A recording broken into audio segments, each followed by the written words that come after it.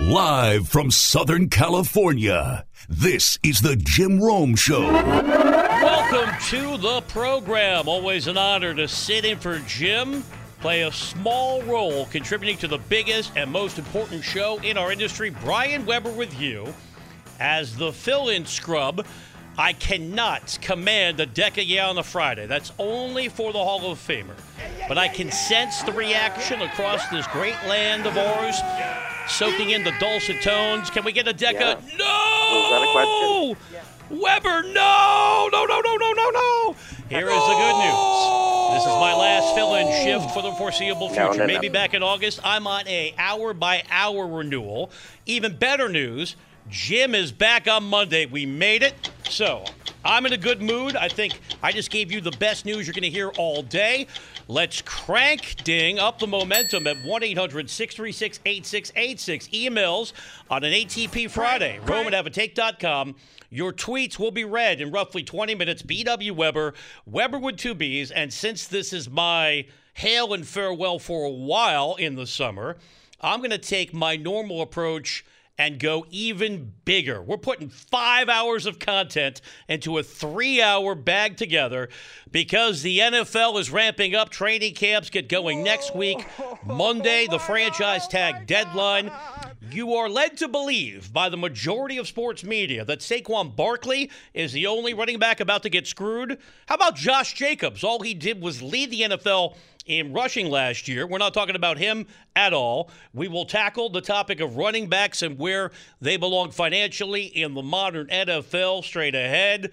Got the second half of the baseball season getting underway tonight. That means the Angels have roughly 2 weeks to come to their senses and trade Shohei Ohtani prior to the trade deadline. Of course, they won't because they're the Angels. NBA Summer League winding down.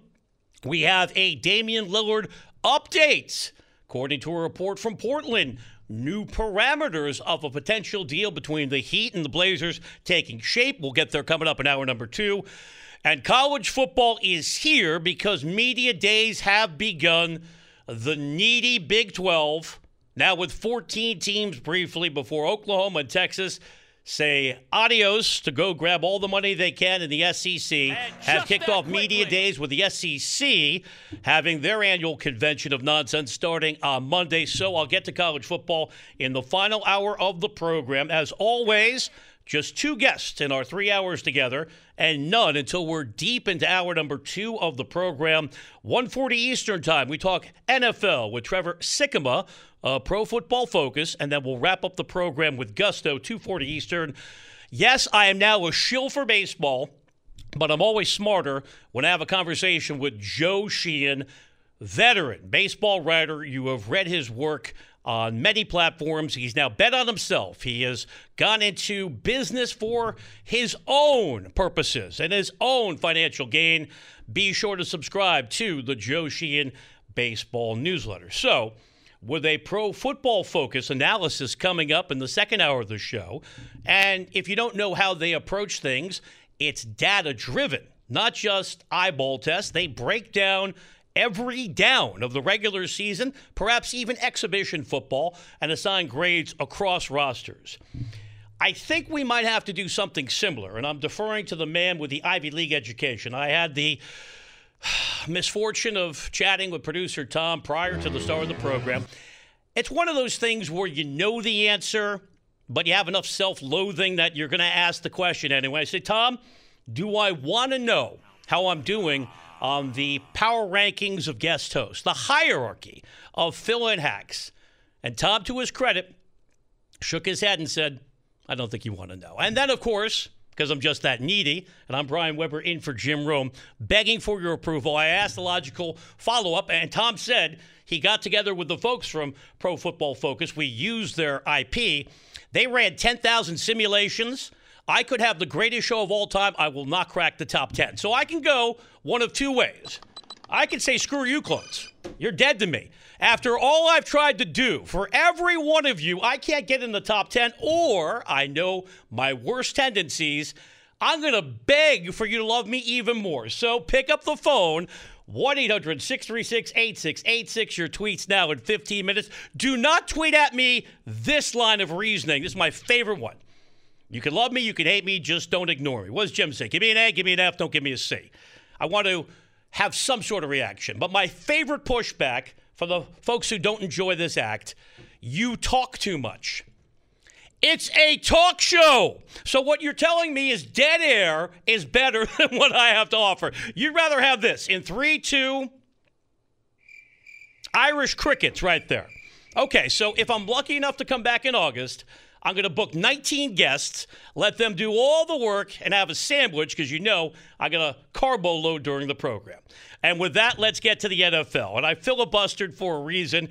I realize franchise tag talk can be mind-numbing. So I'm not getting into the minutia of the tag. Although, here's your big picture thought with the deadline looming on Monday for both Saquon Barkley and Josh Jacobs and everybody else who got tagged to work out a long-term contract extension with their current teams or they're playing for the tag. Here's your real question. Why does the tag even exist? Now, we could talk about it in theoretical sense, why it was invented years ago, and the goal was, at the time, to have more roster stability. That's how it was framed by ownership. We want our fan base to connect with stars, and they're not going to be running out the door. Well, let's tell it like it is. It was an impediment to free agency. It was a restraint of trade. It was limiting how much a star player could make in the short term. But here's the problem for running backs. The position has been so radically devalued, a lot of these guys don't get to that meaningful payday deeper in their careers. So, just from a perspective of the actual utility of the tag, I get it. It would be smart for any employer to say, okay, you are the best barista at my coffee shop. I'm rolling my R's. I'm Brian Weber in for Jim Rome. Perhaps because I'm multitasking and enjoying the early stages of the second semifinal of Wimbledon with the Spanish sensation Carlos Alcaraz taking on Daniil Medvedev. You're the best coffee maker in my shop. And you know what I'm going to do to reward you? I'm going to tag you because I'm a franchisee. You're going to make the top 5 salaries averaged out. You're going to make a good payday, but I'm going to block you moving to my competitor. That's all the tag is. And it's been financially crushing for running backs. So I want to be balanced with this analysis. Let's start towards where we are here in Southern California, in Vegas, with Josh Jacobs, friend of the program. Jim had a great interview with him on Radio Row at the Super Bowl in Arizona. Josh Jacobs, and I don't think many of you were paying attention because we don't care about fantasy football as much because gambling is so available and permissive. Fantasy football, the comp to me has always been, in terms of people who don't really want to gamble, it's like you go to Hooters instead of the Gentleman's Club. You're getting a little bit of the sensation, but you don't feel as dirty about yourself. But in the old days, when Fantasy Alvin was breaking into regular program with a fantasy alert, Josh Jacobs was spectacular. Number 1 in the league last year, yards from scrimmage, led the league in rushing, as I mentioned, was first in first downs accomplished on the ground, a first-team All-Pro. And he's been consistent since his rookie year at Alabama. What more does he have to do? That's not the point. It's all about the franchise that has total control over a player thanks to the tag. So the only recourse that Jacobs has is to withhold his services. Predictably, you had the report yesterday that if he does not get the long-term extension he wants, he's going to be unavailable potentially for parts of training camp. And he can stay home all he wants to.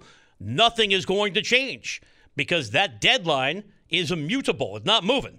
And according to reports, I haven't heard one thing about progress being made between Jacobs and the Raiders, in part because, go back to last season, Josh McDaniels tried to transform that roster in his own image, and we still don't know the status of Jimmy Garoppolo, who's going to be the quarterback when we get to the start of training camp. But there were reports floated during the season that Jacobs was available prior to the trade deadline. So he understands what's going on. His frustration is genuine and deserved, But nothing's going to change because the collective bargaining agreement is not going to change. And that's something years down the road. I'm just talking between now and when Jim returns on Monday, we get to the deadline, expect nothing in terms of movement with Josh Jacobs. Saquon Barkley has dominated every talk show based on the East Coast. I get it. Play the hits, my man. 60% of the nation lives east of the Mississippi River. I was smart enough to bolt there a long time ago. I'm Brian Weber in for Jim Rome. Your tweets on the way. BW Weber, Weber with 2 Bs. We'll get to your interaction in 10 minutes. Also talking baseball in an entertaining fashion, I promise. Here's a tweet I don't want to read. We'll produce on the air. I am aware Phillip Rivers and his better half are expecting their 10th child. Alvin is on the clock. He knows he's got to step his game up. So, Tom, you can just cross that off. I know that was already on the list in a giant 18 font. One more tweet needs to be curated for me to struggle to read in real time. Saquon Barkley is dominating the conversation more than Jacobs for 2 reasons. You can argue, I think fairly, he means more to the Giants offense, although I just gave you all the details of the magnificent season Jacobs had last year. Secondly, it's the NFC East. And any TV talking head show that has a producer with any sense is going to load up on that division. It's too bad Tony Pollard accepted the tag. If he hadn't, I'd be talking about the Cowboys and probably have a chance to come back for hour number 2 because we know how, quote-unquote, America's team generates interest from casual fans. If we get back to the context of fairness, and I know it's not applicable because nothing about the tag is fair, but if we're just going down what's fair as the line of thought, of course Saquon Barkley deserves more money. And let me give you another reflection of where we are as a football culture. The running back tag has gone down over the last 8 years as the overall salary cap has gone up because, of course, the NFL has a license to print money. So I saw this on ESPN. I want to give them attribution because there's too much stealing going on in the business. In 2015, the franchise tag for running backs, remember, top 5 salaries out of position, averaged. Even I could probably butcher that math. 2015 for a running back, $11 million. This year for Barkley and Jacobs and Pollard, $10.1 million. To give you further context, the tag for tight ends is higher than running backs. Tag for tight end now $11.3 million. Wide receivers over the last 8 years went from just under $13 million to $19.7 million. And what does that tell us? The only position that matters, and we know this to be true, is the quarterback position. But the Giants, I think if they're going to have a private moment and tell it like it is internally, are well aware of what Barkley means to their offense. And when I mention wide receivers, they're getting paid because they're part of the framework of any successful quarterback. It's hand in glove. But I don't have to give you all the tedious numbers that indicate Barkley's importance to the offense, but one of them just says, when Barkley plays, in addition to the arrival of Brian Daboll, who coached up Daniel Jones and got him paid, but when Barkley plays, Daniel Jones is actually a respectable quarterback, especially this year. But if you go throughout the entire career as a sample size, the disparity in Jones's production when Barkley is available, and remember he came back from the torn ACL, and when he's not on the field, is profound and stark. Barkley was the leading receiver for the Giants last year, in part because they have a lousy collection of wideouts. And remember, and this is another point that was made, I think, on Pro Football Focus. I just want to make sure I'm not stealing too much. A lot of that came down to Barkley leading the Giants in receptions, Daniel Jones checking down. He was the reliable safety valve coming out of the backfield. But if we're going to come up with how players get paid, you have to go with the numbers. And the numbers say Saquon Barkley has outperformed certainly the rookie deal and has no, I think, pushback other than the tag in asking for real money. He wants Christian McCaffrey money. He's not going to get it. But that's $16 million. You start there as the ask. According to reports, the Giants have countered at 13.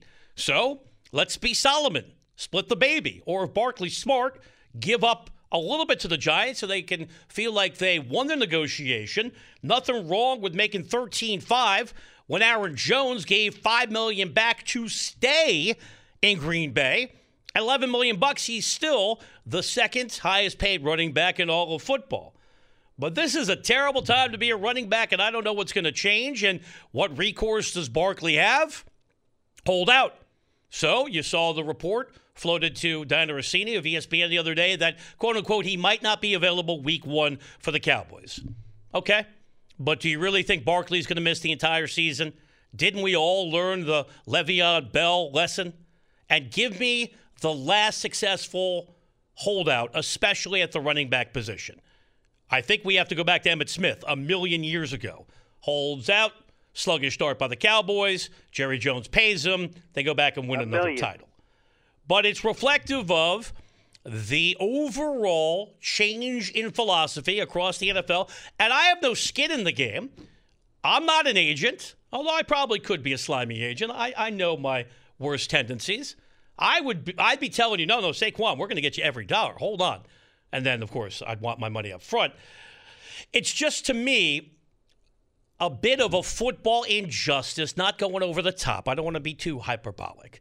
But when we think about how divisions arise in the locker room, if you're a Giant fan, this is your concern. Barkley's going to ball out because he's a professional, but he's got to look a couple stalls down in that Giant locker room and says, Daniel Jones got all that money? Daniel Jones is only functioning because I'm on the field. And also, if we think about free market economics, not to get too Milton Friedman on you, where was Daniel Jones going? What was the marketplace for Daniel Jones? Even the Falcons were cool with going with Desmond Ridder, and I know some of that is Arthur Smith wants to run the ball, and that got amplified by drafting Bijan Robinson in the top 10 out of Texas. But if anything, the Giants could have used the tag on Daniel Jones. Now, the counter would be, if you believe that Brian Daboll really has transformed Jones, he's only going to get better this season, and then you're going to have to pay him more when he's up for the next cycle. But the counter to that, here's my counter to your counter. Take a look at the Giants' schedule, and they're no longer playing a bunch of patsies that they had the right to coming off a terrible season. Now they're playing a much more challenging slate of games as a playoff team. So when we get to Monday and Jim is back and I'll be listening, I would imagine the update is nothing has changed for Josh Jacobs nor Saquon Barkley. There's no need for a GoFundMe. There's nothing wrong with making $10 million. But if a football team is truly a team and you need more than just a serviceable quarterback, a playmaking wide receiver, a shutdown corner if you can get it, and a dude coming off the edge to get to the quarterback, if the goal is to have continuity and a real sense of we're in this together, wouldn't you want to pay your running back if he was the centerpiece to your offense? But people do what they have to do. And as of now, and I don't see it ever changing because the owners always out-negotiate and outwit the players' union at every turn, even with this new executive director taking over for D. Smith. The tag is never going away because owners don't have to. I'm Brian Weber in for Jim Rome, trying my best to shake off the franchise tag label I have as a guest host. Well, that would imply I was the average of the top 5. I'm the tag times 2 plus 2. I'm knocking, though, on the top 10. Tommy's whispering in my ear. Keep it going. The early poll results are that my sucking up is working. I'll demonstrate to you how much I value your opinion. Straight ahead with your tweets. We get interactive. BW Weber, Weber with 2 B's. Emails, RomanAvaTake.com on an ATP Friday. Coming up in 20 minutes. Discover credit cards do something pretty awesome. At the end of your first year, they automatically double all the cash back you've earned. That's right. Everything you have earned doubled. All the cash back from eating at your favorite restaurant doubled. All the cash back from that trip where you sort of learned to snowboard also doubled. And the best part, you don't have to do anything ridiculous to get it. Discover does it automatically. Seriously, though. See terms and check it out for yourself at discover.com/match. As we move deeper into the first hour of the program, no guests in our initial 16 minutes together. Coming up in hour number 2, in addition to the football I just handled, and the football coming up in 15 minutes as we spotlight the AFC East. Looking forward to our conversation talking NFL with Trevor Sikkema of Pro Football Focus. If you've not heard Trevor, strong opinions, and they're grounded in real analysis. So we'll talk about the potential landing spots for DeAndre Hopkins, Dalvin Cook, and the other key elements as we get set for training camps opening next week. Baseball talk here, and then at the end of the program, 2:40 Eastern Time with Joe Sheehan of the Joe Sheehan Baseball Newsletter. In 15 minutes, I mentioned the AFC East dominating the conversation once more. Aaron Rodgers enjoying one of the most scenic vistas in all of sports. Beautiful South Lake Tahoe, Nevada, playing in the celebrity golf event that I used to be a part of for years. I'm told one of the reasons why I lost that gig, I was wearing sunglasses during the interviews on a driving range. Is that a fashion crime? Was that wrong? I didn't get the memo as I was sweating my tuchus off. It was 117 degrees, asking Trevor Hoffman about, so when you came out, what was your mindset? The pushback I got, hey, kid, nice interviews. Next time, lose the shades. Not that I'm bitter or anything. It's about 8 years ago.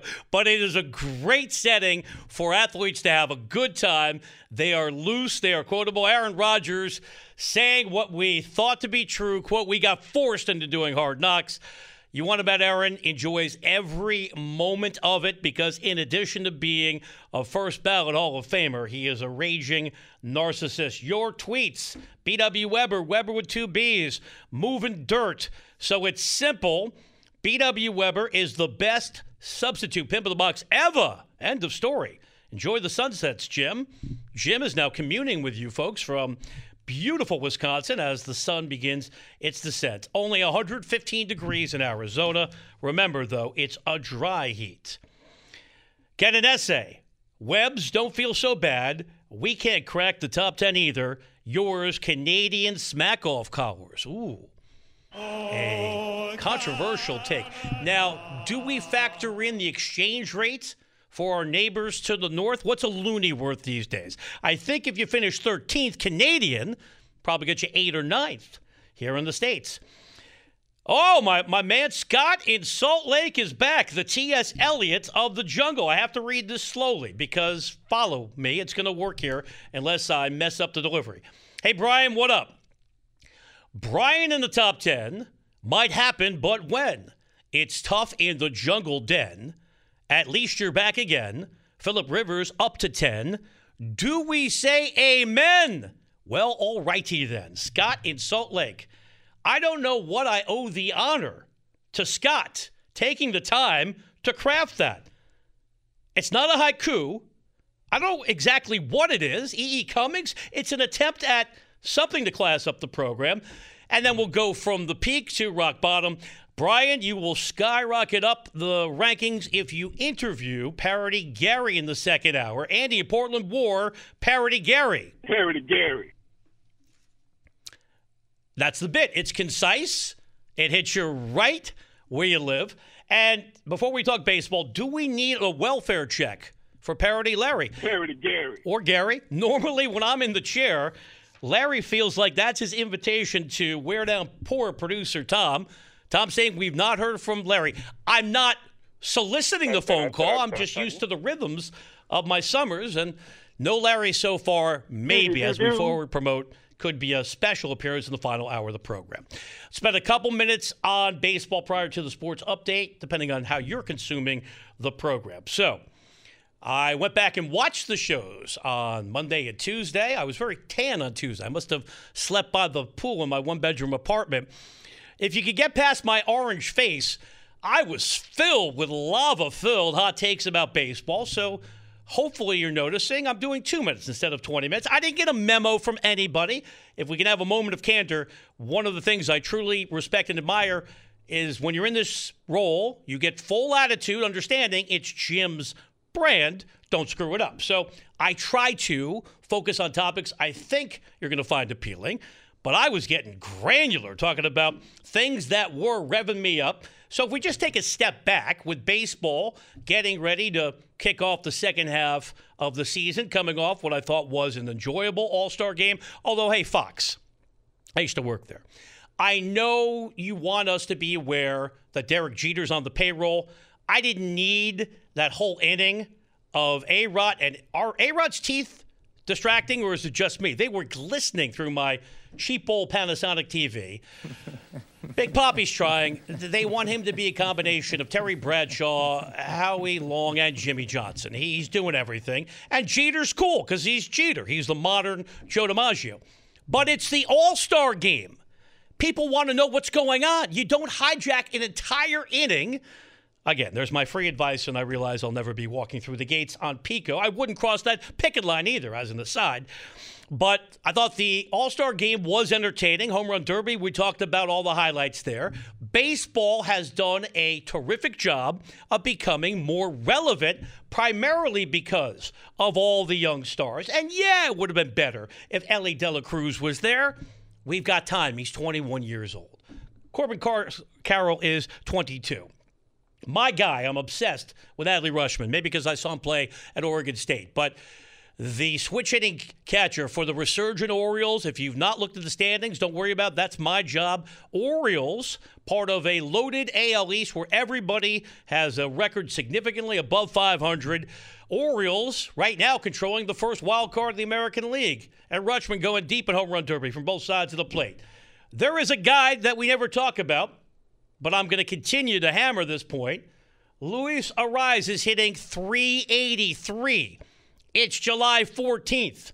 In my lifetime, and I'm older than my upbeat, constant, quick-fire delivery would suggest. In my lifetime, here are the people who have been flirting with 400 after the All-Star game. Rod Carew, George Brett, Tony Gwynn. That's the list in the last 50 years. And we know Arraez won the batting title in Minnesota last year, but nobody seems to care. Still, it's another element across the country. The surprising Marlins are a positive story that give me hope that maybe baseball's in the mix with a little bit more regularity. I live in the real world. We're going to drift away from baseball until we get to October. That's fine, but it was entertaining for me as a veteran of these fill-in shifts in the summer, not to be constantly looking ahead to, all right, let's go through my power rankings of the AFC West. And anyone can do any show in any fashion they want. It's up to you to make that business decision. So the final thought comes down to this. As a lapsed baseball fan, the pitch clock has changed everything for me. And the quantitative takeaway from the first half of the season says it all. Average length of games down 25 minutes. There's been no significant resistance from the players at all. They made the adjustment. Yeah, there were some bumpy moments in spring training and early on in April, but it hasn't been cataclysmic. The adjustment has been made, and it's a better product. So how in the world, unless you believe baseball is always going to go baseball, are we even having the conversation that the union wants some flexibility? And I realize I'm parsing things here. Tony Clark's only asking for 15 or 20 seconds more. But the answer is no. Why would you tamper with something that's working? And theoretically, shouldn't you be even more locked in the playoffs as a pitcher? Shouldn't you have that sense of urgency on the mound every time you're getting set to throw to home plate? So no. We are not having two, and yes, now I'm Commissioner Uncle B. Webb. We are not having different rules in the regular season and the postseason. Forget about the Ghost Runner. It's a gimmick. It'll go away soon enough. And when I come back, let's see. I'll be here the day after Thanksgiving, maybe. I'll put it in my pile. Hey, folks, I didn't have a chance to get this to you in October. Why did they tinker with the pitch clock? Just put it away. Stop the conversation. Baseball's finally doing some positive things, and this, I guess, is why we can't have nice things overall. I'm Brian Weber. in for Jim Rome. I want your thoughts at 1-800-636-8686. There's no guest, just me and you. And that's why apparently you think I talk too much until the next hour of the program.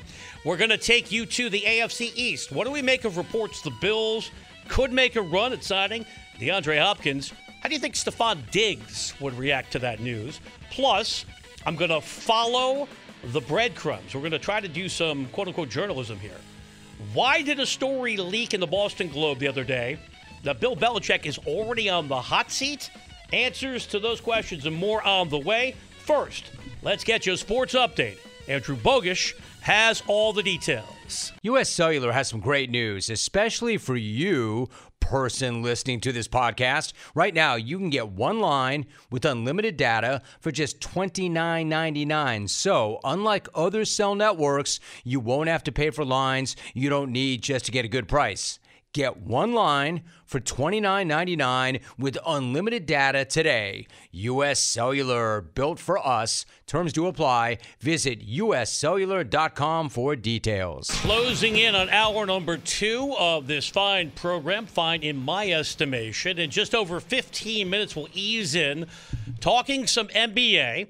And if you're tired of the Damian Lillard topic, I fully understand. That's why I'm doing my best to come up with some different slants. And there was a report in the Oregonian out of Portland providing more details as to how the trade could ultimately come together. Not saying it's going to happen tomorrow, next week, next month. But when we get to resolution and Lillard winds up in Miami, according to the Oregonian, we have more specifics. And what do you know? Tyler Hero in the mix for now. Let's see if the Blazers can flip him into another asset to get the full package they're looking for.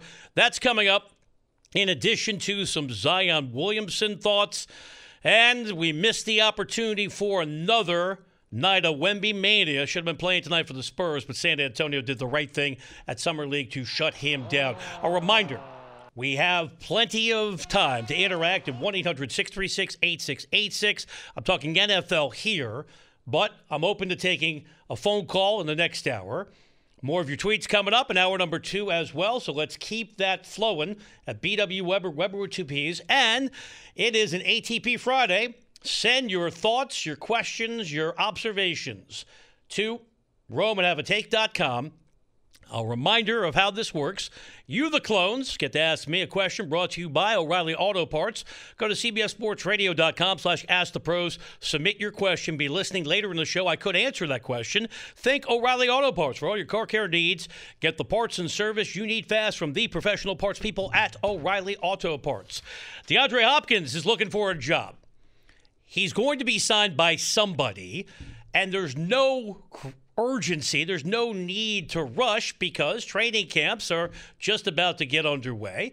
He'll show up at the right time to give himself an ample opportunity to learn the new offense. And the last time I was with you a couple days ago, I ran through the conventional wisdom that says the leading candidates to sign a former top 5 wideout in all of football was seen his production decline. In fact, that's the reason why coming up in the next hour of the program, I want to have that conversation with Trevor Sikkema, Pro Football Focus. I'm giving you my eyeball test. He'll tell you what the numbers say about Hopkins at the age of 31, coming off a sluggish year last season, in part because he missed all the games due to getting popped for the PED suspension.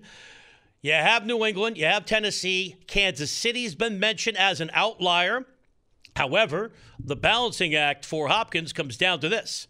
Is he looking to get paid right now at the age of 31? Does he want to get the full bag, or is he willing to go to a contending team that is certainly not Tennessee, and that's not New England either? New England, Vegas says, on track for another 8-win season. So Kansas City, clearly a chance to put up monstrous numbers when you have Patrick Mahomes throwing you the football. Or what about Buffalo? That came into focus over the last few days, that Buffalo apparently is still in the hunt for Hopkins. Makes sense because the Bills have to do everything they can to maximize this season. and I'll get to the quote-unquote hot seat conundrum on a Big Word Friday that Bill Belichick is facing momentarily. Sean McDermott should have a ton of job security. Think about where the Bills were before he got there and where they are now. He just got a contract extension, along with GM Brandon Beane, during this offseason. But the burden of expectations are so real in Western New York that if the Bills don't at least make it to the AFC title game, something's got to change. And I'm not looking for people to get fired. I'm not a Bills insider. I went to a game at Orchard Park in 1983. That's checking my box of good knowledge of upstate New York. I understand the role the Bills Mafia plays here in the jungle. I'm Brian Weber, in for Jim Rome. Tweet at me, BW Weber, Weber with 2 B's. More of your tweets coming up in the next hour of the program. But it feels like the Bills are stuck in neutral to a degree.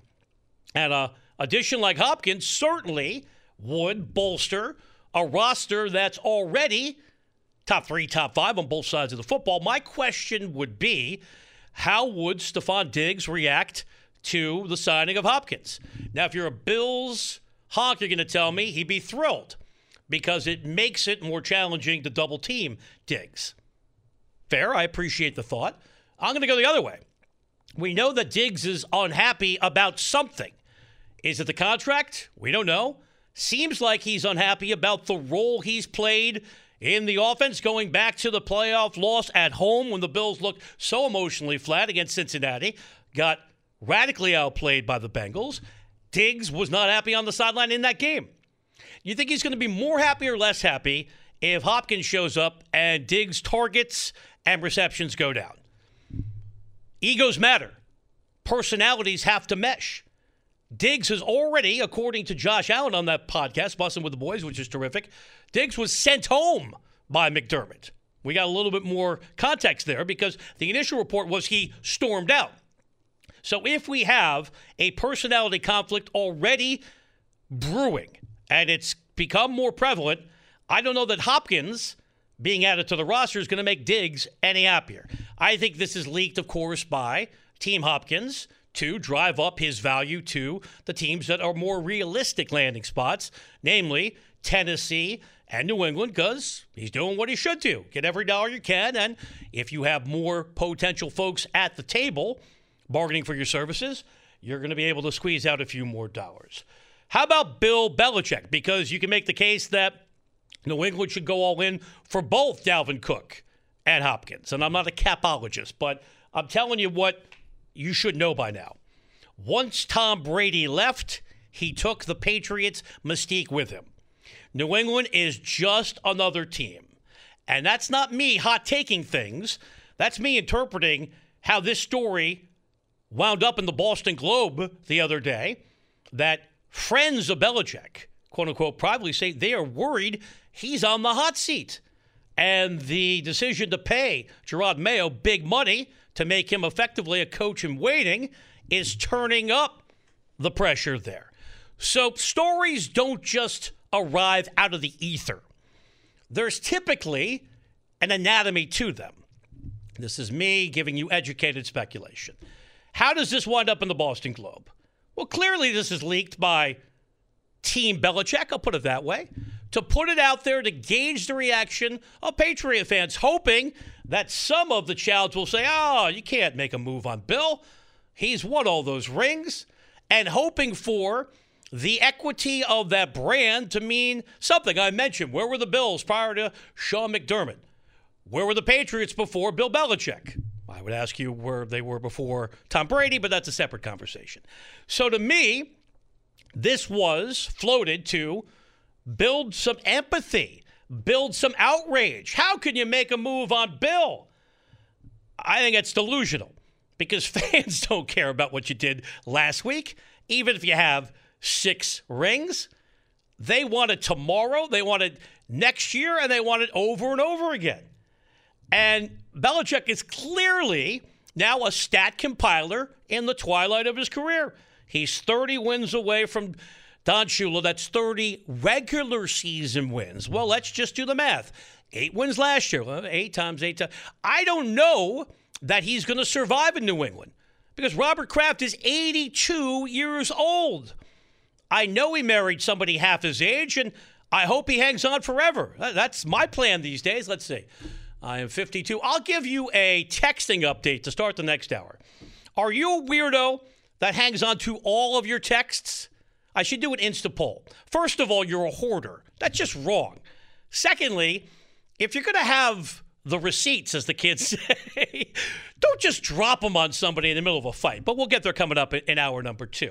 I admire Robert Kraft's goal for longevity. But is he going to have to live to 110 for Bill Belichick to get this record? A reminder, Belichick is most likely going to get to the mark of being the all-time losingest coach in NFL history much before he gets to John Shula's mark for the most wins. He only needs 13 losses to become the losingest coach, that mark of ignominy. So we can't have a fair evaluation of the Patriots now because we don't know what the roster fully looks like. If you're telling me they get Hopkins, now they have a serviceable number 1 receiver. Mac Jones cannot be worse than he was last year because finally he has an offensive mind to Bill O'Brien. But what's the ceiling for Mac Jones? What we saw in his rookie year? Okay. Bills met up with the Patriots, who made it to the postseason and destroyed New England. I think we know who Mac Jones is already, although according to this report, Mac Jones is somebody who's admired by the Kraft family. Mac Jones might outlast Bill Belichick. But to me, this story leaked for one reason and one reason only, to build empathy and sympathy for a guy who's just hanging on. Hour number 2 on the way. Are you a freak who hangs on to your old texts? You can tell me why at BW Weber, Weber with 2 B's. I'll take you inside my really riveting personal life. And we're talking the future of Damian Lillard straight ahead here on CBS Sports Radio. It's another big and hopefully compelling hour of the program. Great to have you with us on this final Friday before the return of Jim Rome. Back with you on Monday, 1-800-636-8686. I took a phone call on Monday. It was historic. I rarely take calls during the summer months. So even though I've hit my quota, maybe I'm going to live dangerously. I'm feeling dangerous on a Friday. We might venture back to the phone lines at 1-800-636-8686. ATP Friday with your ATP coming up in the final hour of the program. So give us more material. Rome at HaveATake.com is the email address. Your tweets on the way in 20 minutes. I have a subtopic I'm going to address in a minute. Here's how this hour plays out. In addition to your tweets in 20 minutes, just a little bit more baseball because I jumped into the Hot Tub Time Machine, not Hot Tub Time Machine 2, just the original. And I am now completely immersed in baseball. Now, hit me up on Twitter in a week, BW Weber, Weber with 2 B's. I won't be able to name anybody across MLB. But as of now, since I'm re-energized, Mets and Dodgers tonight, weather permitting, in a very stormy summer in New York.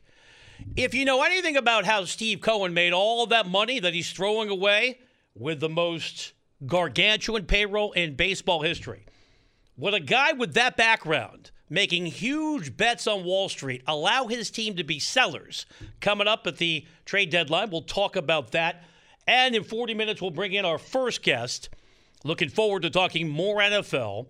Trevor Sikkema does a phenomenal job of analyzing every nuance of every down played in the regular season. They throw it all into their supercomputer like this one. I have the supercomputer right here. I'm going to turn on the computer when Trevor joins me in 40 minutes. Pro Football Focus with Chris Collinsworth, the lead investor, has changed how we look at the NFL.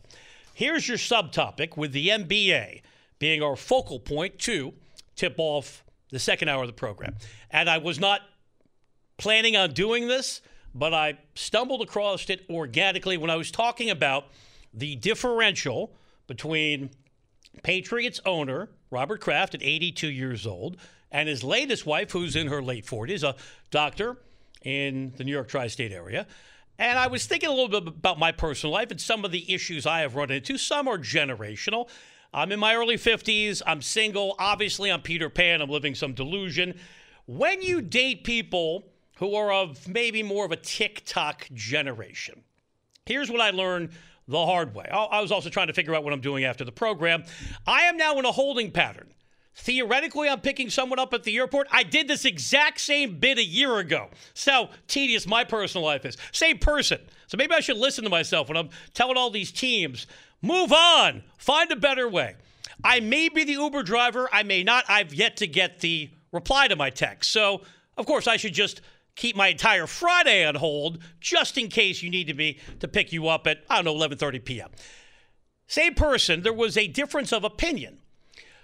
However I arrived in this role, 99% of why I've had some success in broadcasting, just a smidge, is I have a good memory. So, for example, I write things out, and I'll hold it up to our wonderful production team on CBS Sports Network. We've already had the mug discussion the other day. I write things out. I remember them.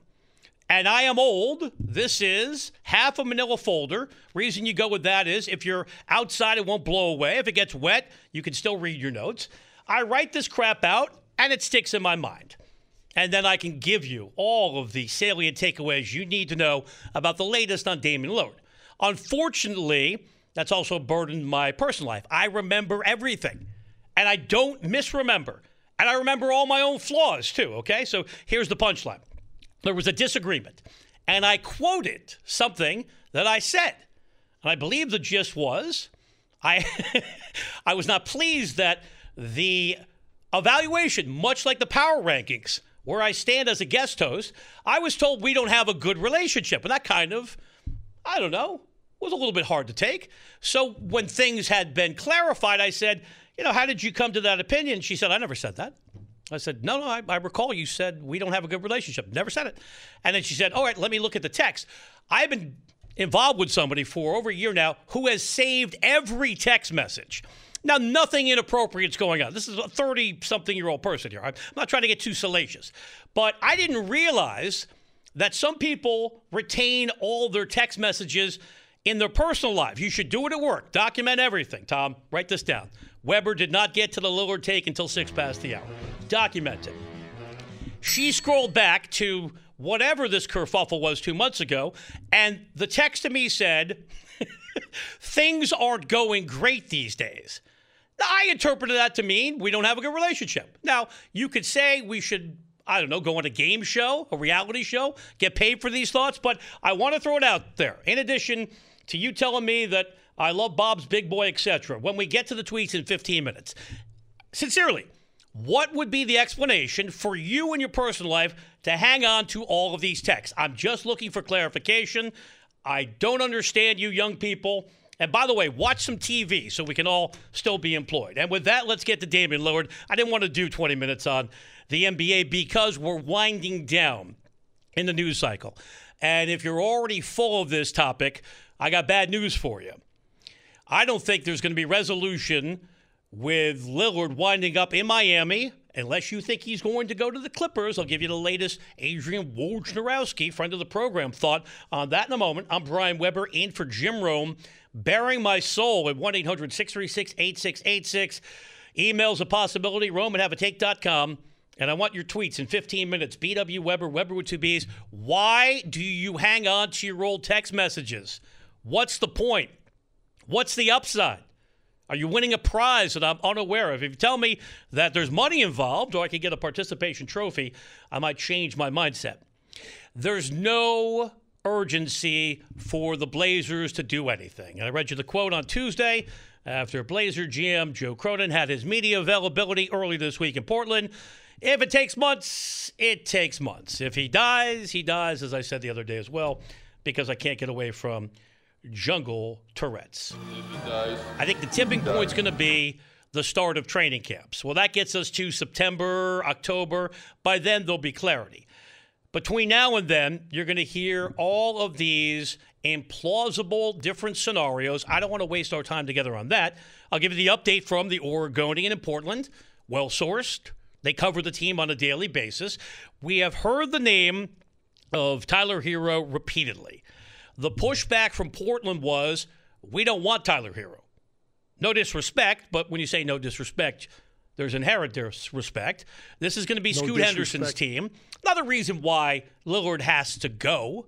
He and Scoot could play together, but if you want to have a real opportunity for Scoot to learn on the job, you got to give him control of the offense. He's ball dominant.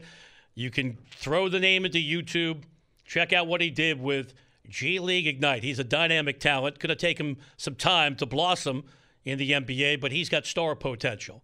So Hero would only be a rental. Portland does not want him on the roster moving forward. They might take him as part of the deal, but by slow playing things, remember this all started with a report from Sam Amick, the great basketball journalist who checks in on this program all the time from The Athletic, on July 1st, that finally, after years of patience and loyalty to the organization, and you could say he's got a contract, he should have that kind of allegiance, but there's a fair argument to be made that Lillard should have forced his way out a couple of years ago. He burned at least 2 seasons in his prime for a team going nowhere in disarray. Well, to go from July 1st to the 14th, the initial reporting said Miami was stuck on their first offer of Hero plus a couple number 2s. Here's the advance. Miami, apparently, according to the Oregonian, has moved to 3 number 1s on the table. So that gets you to the parameters of the Anthony Davis deal. Well, since AD came to L.A., we had a couple other trades that have reset the market, namely Durant to Phoenix, 4 first-round picks involved in that. Rudy Gobert somehow produced 4 first-round picks because Danny Ainge is a terrific negotiator. I don't understand that for a moment, but that's the new threshold. So if you're already spent on this topic, I'm trying to give you a little bit of positivity. Miami reportedly has moved from 2 picks to 3 picks. We could probably do this together. Get me Joe Cronin on the phone. We will negotiate in real time. Because I'm such a good negotiator in my personal life. I know I could come up with the framework of the Damian Lillard trade.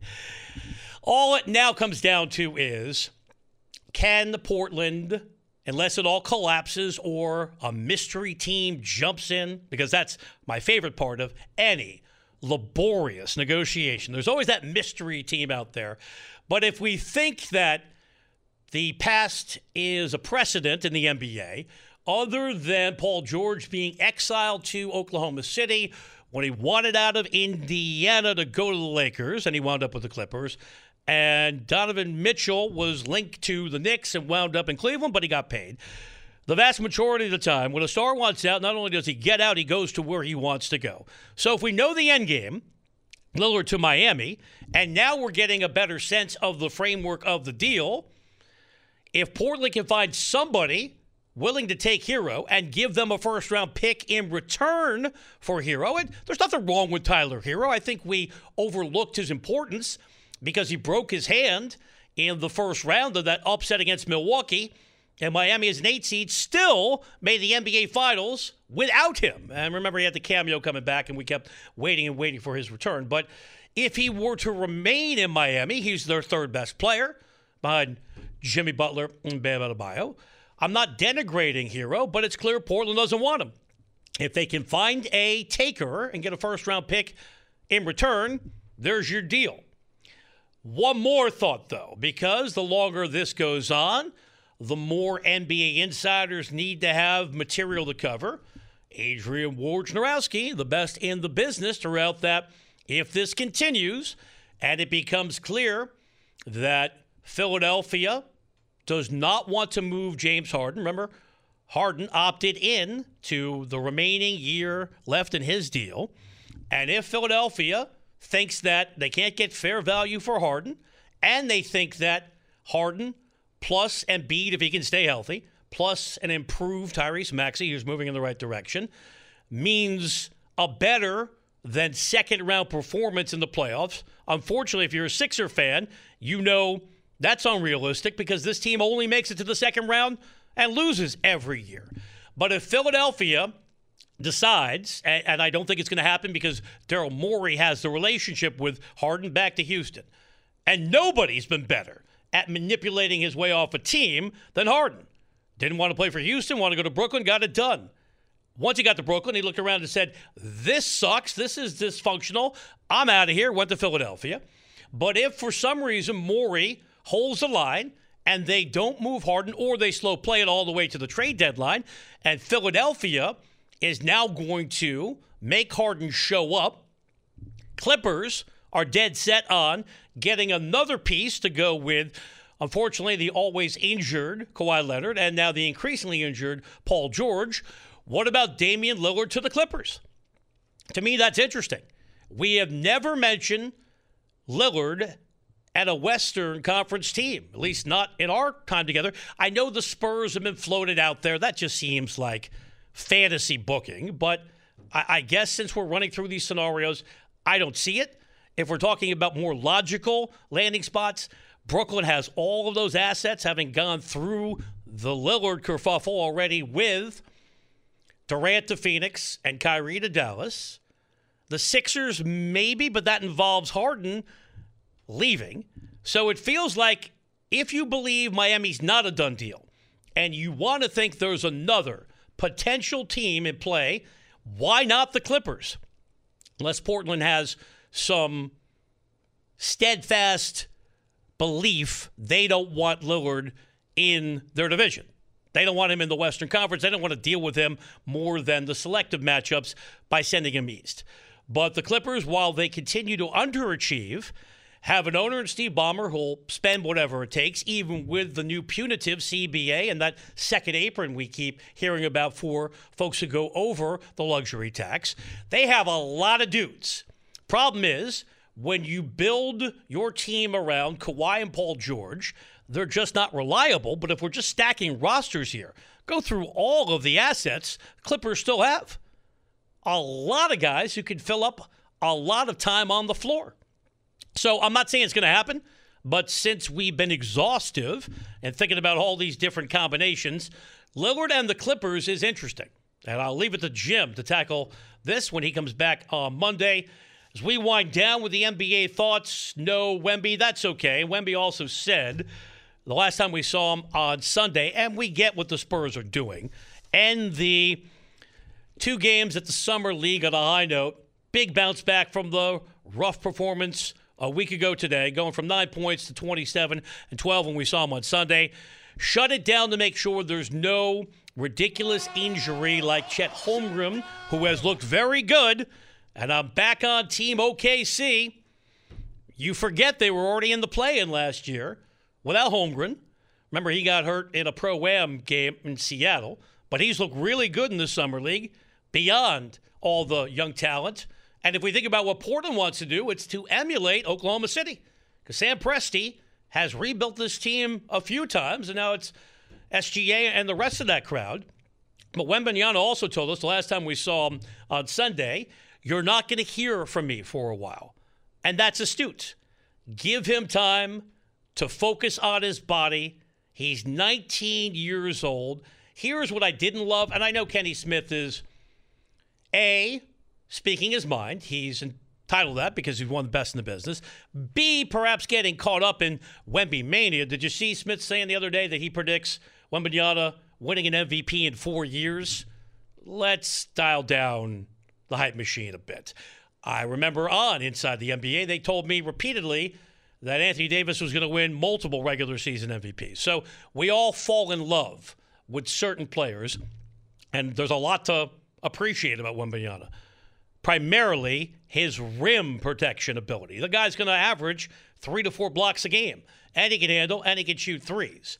But if we're looking at the West, even with Wembanyama having a phenomenal year, who are you going to take out of that playoff mix? That included OKC in the play-in. New Orleans was there. Can we finally count on Zion Williamson? And I think, unfortunately, the answer is no, because you are what you consistently do. Now, I appreciate Lisa's candor on Gilbert Arenas' podcast the other day. He sidestepped the question about diets, which I can empathize with, but I'm not a professional athlete, nor a text hoarder. And I want your thoughts about people who hang on to text for no reason. Tell me why that's logical. We'll get there coming up in just over 5 minutes. But at least Zion is acknowledging what we all know to be true. Something's got to change. Now, remember, he got paid last year, so this is not about financial concerns.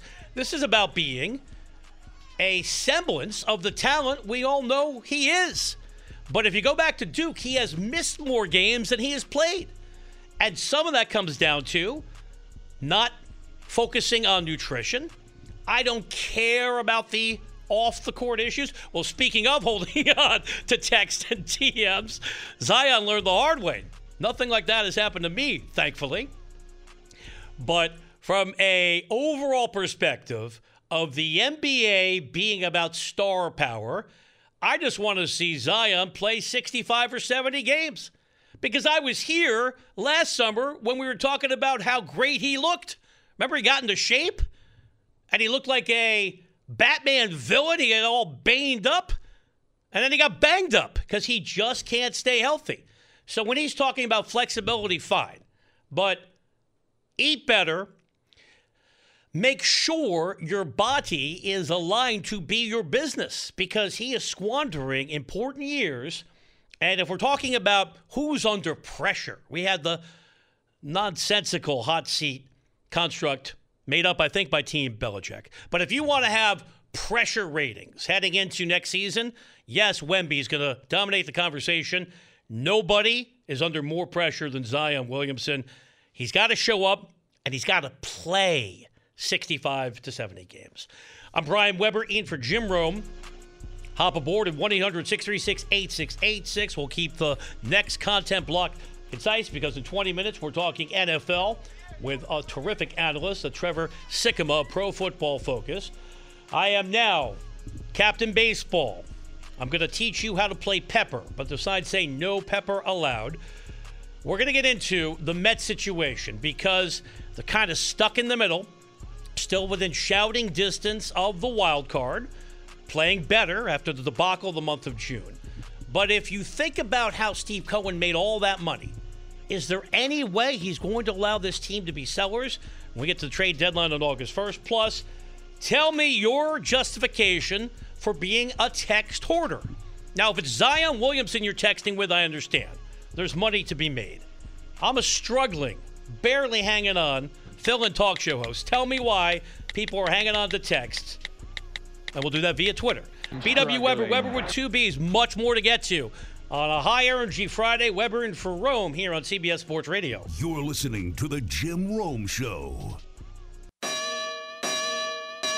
Good night now!